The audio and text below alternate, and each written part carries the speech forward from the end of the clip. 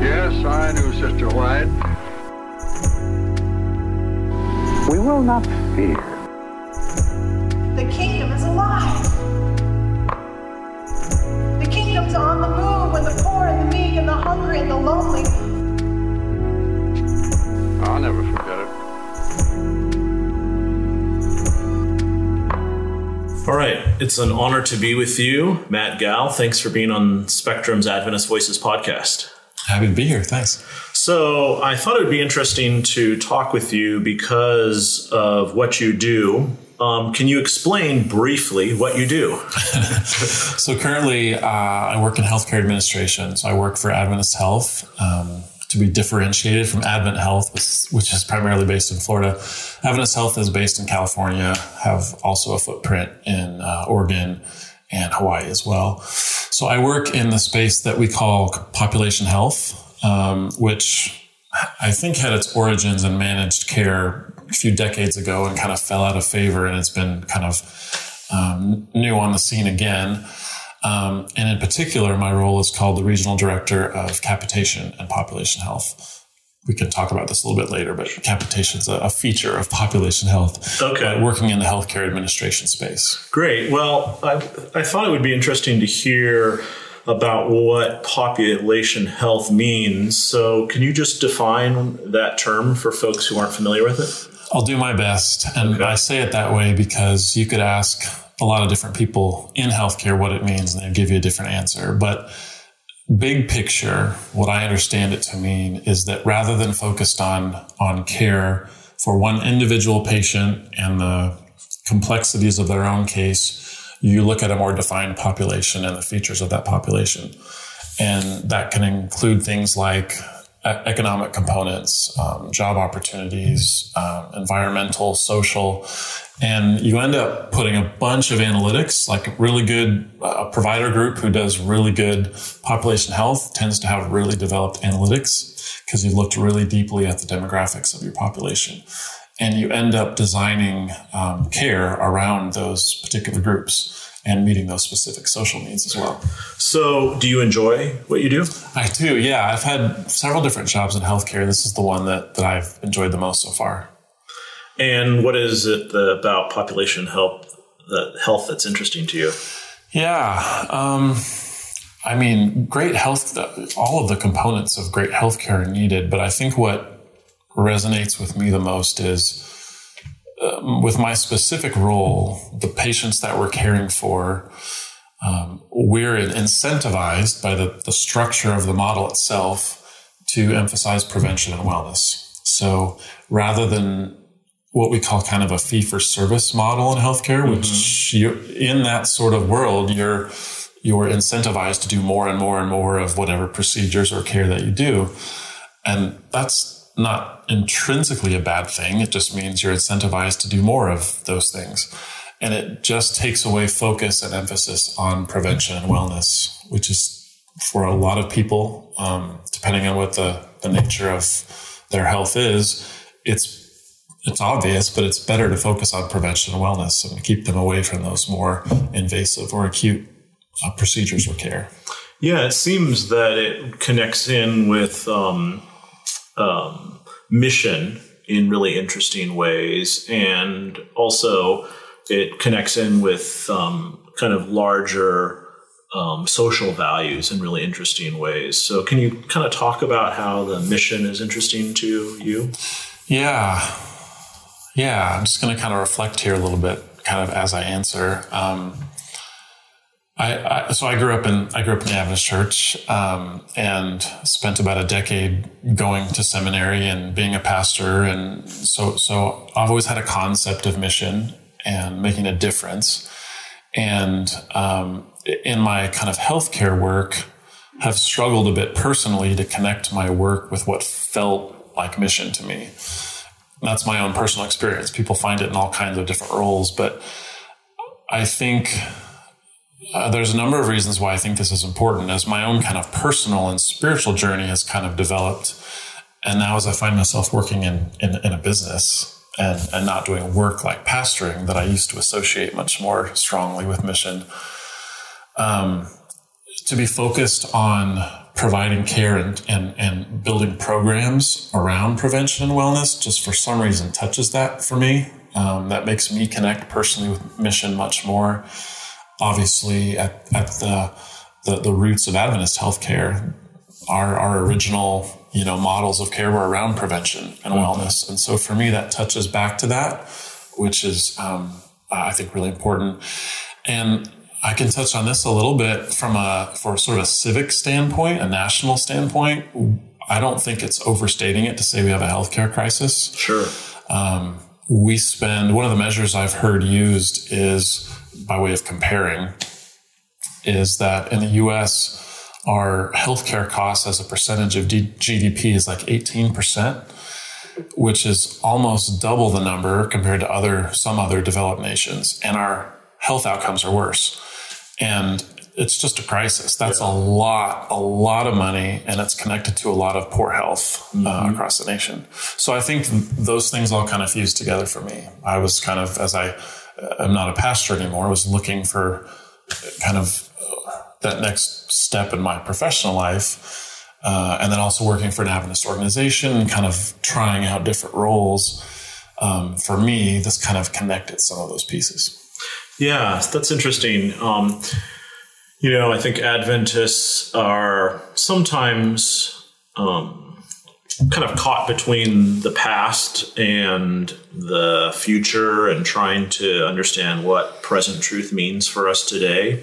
And, there's a whole section of Adventists who look at the sanitariums and they look at kind of personal health as the way that we did it in the past, and God blessed us then. So they often will question what we're doing in big healthcare. Why are we running hospitals? Why are we using the world's medicine and the world's models?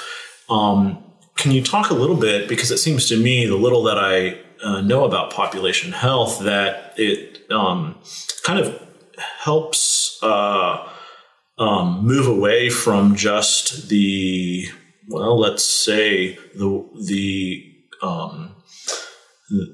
kind of traditional model of health that makes us think about individuals, but it also kind of moves us away from thinking about healthcare as just driven by money. Now, I know that it has to make sense for the bottom line, but can you kind of work us through that? Yeah, I'll try. Yeah, I guess I would start with saying I think for those who write off the traditional model of healthcare altogether, I don't think it takes too many examples or personal experiences of a loved one or yourself to need an invasive cardiac surgery. Sure. Or to really take stock of the value and importance of that. But I think if we're looking for something, my own experience of Adventist is truly one of the gifts is that we view life and ourselves, our very existence and the nature of who we are, very holistically and comprehensively. Sure. And I think if we're taking those same values to what does it look like for Adventists, what's a healthy way for Adventists to operate healthcare institutions, there are certainly dangers to run things too much from a dollar standpoint. That's absolutely a danger. I think to take where we are at now, which is to have some really incredible healthcare institutions and systems who have done really, really good work and are nationally known for some of their things, and then to modulate and add to the entire delivery system of what we do, an emphasis on prevention and wellness. I think that's the way to go. I don't think it's to give up our expertise and our well-earned, expertise in all parts of the healthcare delivery system. But to take it for all kinds of different reasons, from a national reason, from a denominational, spiritual reason, to if you look at that very, very, comprehensively, I think it's necessary for us to begin spending and for our healthcare leaders out there who are running our systems, I think it's going to take guts because everybody has a boss and everybody answers to somebody else, and it's always driven by a budget and a bottom line. But I think it's going to take guts from our healthcare leaders in our institutions to say, this other stuff's really, really important. This prevention and wellness, a comprehensive approach to healthcare, which includes mind, body, spirit. I think that's the future. Can you talk a little bit about the specifics of it, how you look at a population and how you administer care for them? Yeah, I'll just use, there's all kinds of different ways this can work. So I'll just use the example as in my current work. So in my role, we have what we call a managed Medicaid plan. In California, it's called Medi-Cal, but we literally have a set number of assigned lives. So we know exactly who they are. And we get essentially Medicaid dollars through the state of California to provide the care. And we get a set dollar amount every month for each person, no matter if they need tons and tons and tons of care and it's super costly, or this particular person doesn't come in at all.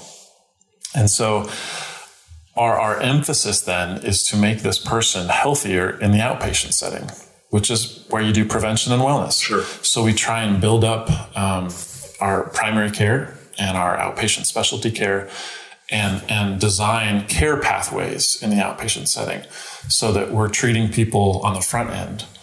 An example would be for diabetes. We have in the context of where I work, we have a lot of people with diabetes.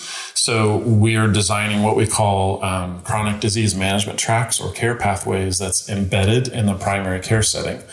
And so we'll take a look at our population and say, this is what we know about our population. This is how many people we know struggle with this or are diagnosed with this.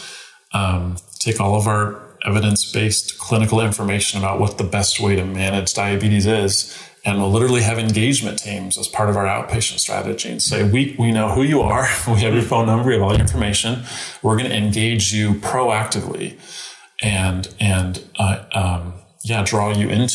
invite you into this care pathway.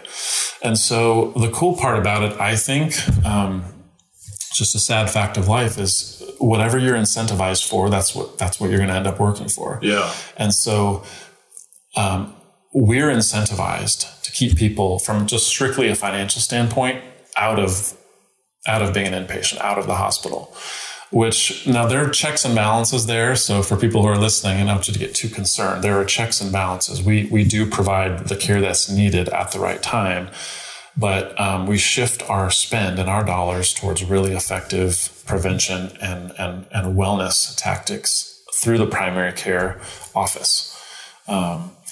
So yeah, that's sort of a little bit about how that works. So it's really taking a look at your population, saying what things are they struggling with, and also utilizing your community agencies. So there's some things we don't do well. In Lake County, part of where we operate, there's a lot of homeless people there. So the team at Lake County has taken a lot of effort and worked with community agencies and also funding out of their own resources, temporary housing, which lets people get back on their feet, all kinds of assistance there that can help them kind of take a step forward as they choose to.